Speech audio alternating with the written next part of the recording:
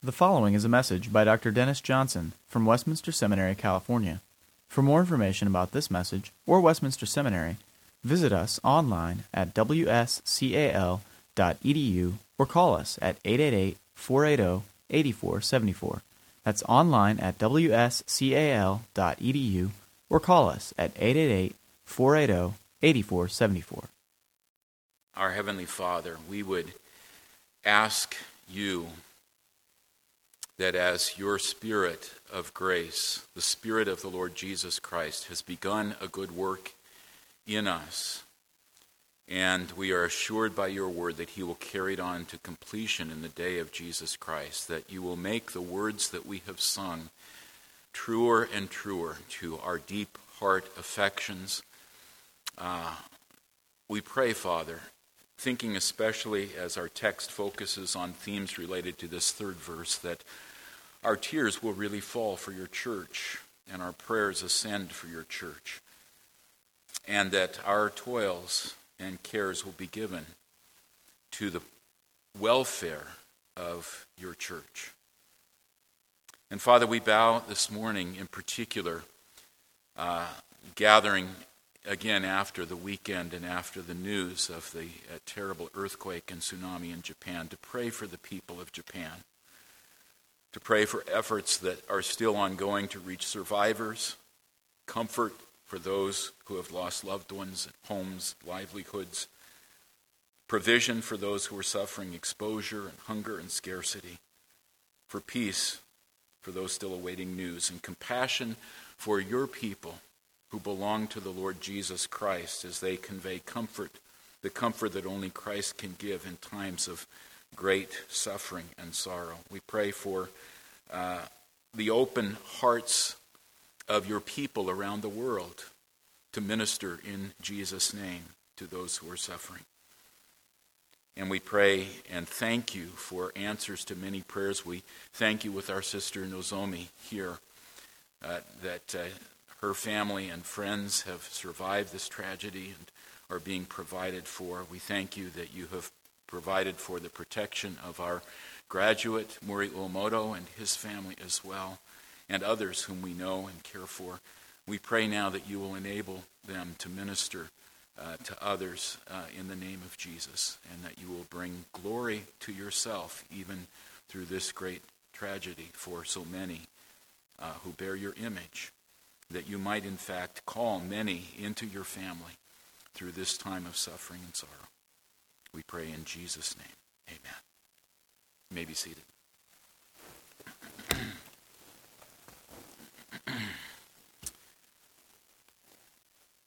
Please turn with me, if you have a Bible, to the letter of the Apostle Paul to the Philippians, the second chapter. We're going to be looking at verses 19 through 30 this morning in these few moments of morning devotion. Philippians chapter 2, beginning now at verse 19. Hear the Lord's word.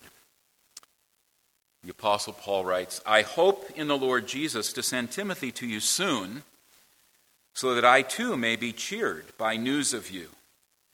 For I have no one like him who will be genuinely concerned for your welfare. They all seek their own interests, not those of Jesus Christ. But you know Timothy's proven worth, how as a son with a father he has served with me in the gospel. I hope, therefore, to send him just as soon as I see how it will go with me, and I trust in the Lord that shortly I myself will come also. I thought it necessary to send to you Epaphroditus, my brother and fellow worker and fellow soldier, and your messenger and minister to my need, for he has been longing for you all and has been distressed because you heard that he was ill. Indeed, he was ill, near to death. But God had mercy on him, and not only on him, but on me also, lest I should have sorrow upon sorrow. I am the more eager to send him, therefore, that you may rejoice at seeing him again, and that I may be less anxious. So receive him in the Lord with all joy, and honor such men, for he nearly died for the work of Christ, risking his life to complete what was lacking in your service to me." This is God's word. May he write it on our hearts, even in these few moments of our reflection. Well, in our meditations on Paul's letter to the Philippians, we have been learning by example to face suffering with joy and to replace self-centeredness with selfless service, ranking others' needs above our own comforts and convenience and reputations. We've seen the template of joyful suffering in Paul's surprising perspective on his chains and even the impending threat of possible execution, that he found these inconveniences just to be opportunities for Christ to be exalted in Paul's body, whether by life or by death, and so he could rejoice in them. And in our last reflection on Philippians, we saw the template of selfless servanthood in Jesus himself, in the Son who was and is equal with God the Father, but who humbled himself to become our human brother and took the despised role of a servant and then endured the unspeakably shameful death of the cross and then was exalted by the Father to the highest place so that the glory of the Son would redound to the glory of the Father. Now, with models like that, we may be tempted to say, wow, that's way beyond our reach. Paul's Christ-centered devotion that makes him joyful in chains, that's high enough. And then he sets the bar even higher. If you want to learn what servanthood is, you look at Jesus and look at his sacrifice. We might be tempted to say, Paul, why don't you give us some examples that are a little bit more within our world? Some mere mortals. Now, I know Paul is mortal, but sometimes we may not have that image of him. Well, Paul gives us a couple of others here, Timothy and Epaphroditus. They are not God incarnate, not the promised Messiah. They're not even apostles. They are leaders of the church, to be sure, but they're men who have a humbler calling and who can therefore show us what it's like to care for others, even in costly ways. Now, you may have noticed that these two paragraphs are really announcing some plans for travel. First, Paul's plan to send Timothy as soon as the verdict comes down from the emperor on his appeal, and then Paul expects that it will mean release for Paul, so he himself expects to come soon. And then he goes on to talk about sending Epaphroditus right away, not even waiting for the verdict, because the Philippians are so concerned. They've heard about Epaphroditus' deathly illness, and Epaphroditus is so worried about them, and Paul's so worried about Epaphroditus, worried about the Philippians worrying about Epaphroditus. You get all that? These people's hearts are knit together. That he's got to get Epaphroditus to them right away, and probably carrying this very letter that he is now composing. Now, typically in Paul's letters, the travel plans come at the end. If you look at Philippians 15, for example, in verses 22 and following, he talks about where he's planning to go and when and so on. And for that reason, some scholars have thought that perhaps Paul was about ready to wind up this letter at this point, maybe tack on what we read in chapter 4 about thank you for your gift. But some scholars have suggested either that all that we read in chapter 3 and maybe even the beginning of chapter 4 was some other letter or a fragment of a letter injected here sort of artificially, or that suddenly Paul got news about the Judaizers at Philippi. We're going to talk about them in a couple weeks. But I think there's a much simpler explanation. There's no evidence that Philippians ever appeared in any other form than the form we have it, with these travel plans pretty much smack dab in the middle. But why are they here? And the simple explanation is Paul has pulled this part forward early in the letter because he wants us and the Philippians to hear in his presentation of Timothy and Epaphroditus echoes of this selflessness that he has been commending to us. Consider, for example, his exhortation in chapter 2, verse 4. Let each of you look not only to his own interests, but also to the interests of others. And then compare what he says about Timothy in contrast to some others. that he knows of. I have no one like Timothy. This is 2:20, which we just heard a minute ago. I have no one like Timothy who will be genuinely concerned for your welfare. They are all seeking their own interests, not the interests of Jesus Christ. Timothy's the one who shows you what it's like to be concerned for others and not for his own interests. And then compare 2:8, the description of Jesus, with 2:30, the description of Epaphroditus. Jesus, being found in human form, humbled himself and became obedient to the point of death. Death on a cross. You have your Greek New Testaments open. You do, right? You see mechri thamatu there. Thanatu. Unto the point of death. You see it again in 2:30. Epaphroditus, I know the ESV doesn't help us here, nearly died, but really it's to the point of death for the work of Christ. He came near. Mechri thanatu, same expression. Hear the echo. Epaphroditus is a little replica of Jesus, willing to lay down his life for the cause of the church. So Paul's point in describing Timothy and Epaphroditus in these terms that he's already used earlier in the chapter is to say, if you want to see what it looks like up close and personal, to care more for others than you do for yourself, to risk it all for the sake of serving Christ, look at these men. Look not only at Christ who's proclaimed in the gospel, and not only me, the apostle, who is proclaiming him to the nations, but look at these men whom you know in your own experience. I want to just highlight two things, one about each of these men, and then wrap these up because we have so brief a time. One thing that Paul wants to focus on in Timothy is his worry. Timothy worries about you. And then about Epaphroditus, that he came to the point of death, not through stones or swords, but through sickness. And that was his suffering for the cause of Christ. First of all, Timothy worries about you. Now, none of our English versions will say it that way, of course. You Greek scholars can see merimnao there. Timothy will worry about you, but we all know that Christians aren't supposed to worry. Paul says as much in Philippians 4, verse 6, this very letter. Don't worry about anything. Older versions, the Geneva Bible, said Timothy would faithfully care for your matters.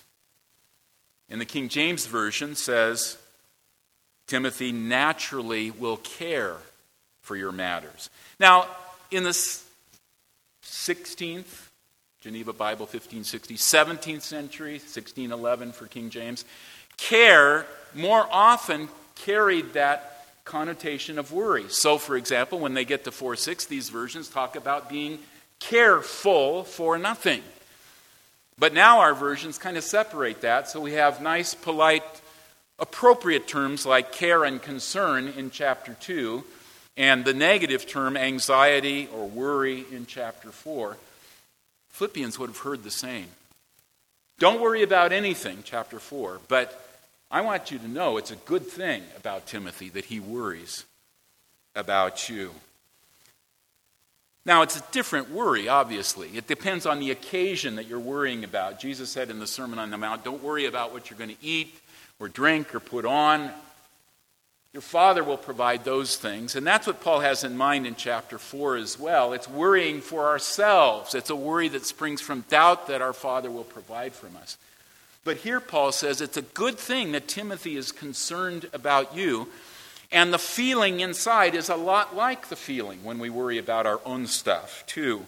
It's that sense of being unsettled, of being stressed about things beyond our control. Timothy's not the only one who sometimes worries for the right reason. Paul himself says in 2 Corinthians 11, when he's listing all of his various sufferings as an apostle, laying out all of his weakness because the super apostles at Corinth say, oh, Paul is so despicable, so weak. Paul climaxes all of his narration of persecutions and shipwreck and hunger and sleepless nights with this, and the ESV gets it right this time, on top of all these things, there is the daily pressure on me of my anxiety for all the churches. Now, it's not an anxiety born of unbelief or doubt, But it is such a deep care for the well-being of Paul's children in the faith, or Timothy here, for these brothers and sisters whom he met when he was part of the team that Paul and Silas led to plant this church, and returned later on, as we know from other letters, to this church in Philippi. He cares so much for them. He's concerned about them. And Paul says that's what you want in a brother. That's what you want in a pastor. He's proven to care for you. It's uncomfortable anxiety. So, brothers who are pastors in the making here, as you count the cost of the call to pastoral ministry, you need to count this cost too. Not only marginal income, not only long hours and interruptions to your private time or your family time, not only sometimes opposition from those who resist and resent the gospel of grace or resent the lordship of Christ in their lives, but also the sleepless nights over a brother or sister who once seemed so strong in the faith and now seems to be going off the rails. Also the knot in the stomach as you pray and prepare and studies through Scripture to try to counsel a couple that seems as if their marriage is about to break apart. That's not odd. That's not unusual. That's not a sign of a lack of faith in you if you feel that distress. If your tears fall for the church, as we sang with Timothy Dwight a few minutes ago. It's not pleasant, but it's proper to care so deeply for others' life in Christ that it hurts.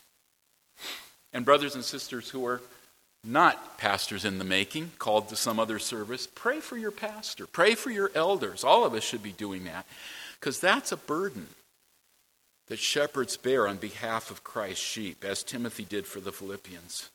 Pray that the spiritual perils in the congregation that might overwhelm them with worry will instead drive them to prayer. Drive them to a deep conviction that Jesus cares more for his flock than even they do. And by the way, remember that Paul's pointing out Timothy's worrisome care and compassion for us here, because he's saying you all need to be like. I want you to see what it's like, because that's part of what it means to care for Christ's flock, whether you're a shepherd or a sheep. Well, what about Epaphroditus? The one point I want to point out here is that Epaphroditus came close to death, to the point of death, for the work of Christ, but it was not from persecution. It was sickness. It was microbes. It was bacteria or viruses. It may have been malaria. We don't know. But Paul counts Epaphroditus' suffering, his getting that sick, as for the sake of Christ, because he contracted that illness in service to Christ. He could have stayed safe, stayed home in Philippi. He might have come down with some sickness too, but Paul says it was in the process of serving me on your behalf that Epaphroditus contracted the disease that brought him to death's door. Paul says that too is suffering for the work of Christ. That too is suffering for Christ. I sometimes have romantic visions, maybe you do too, of what it really means to suffer for Jesus.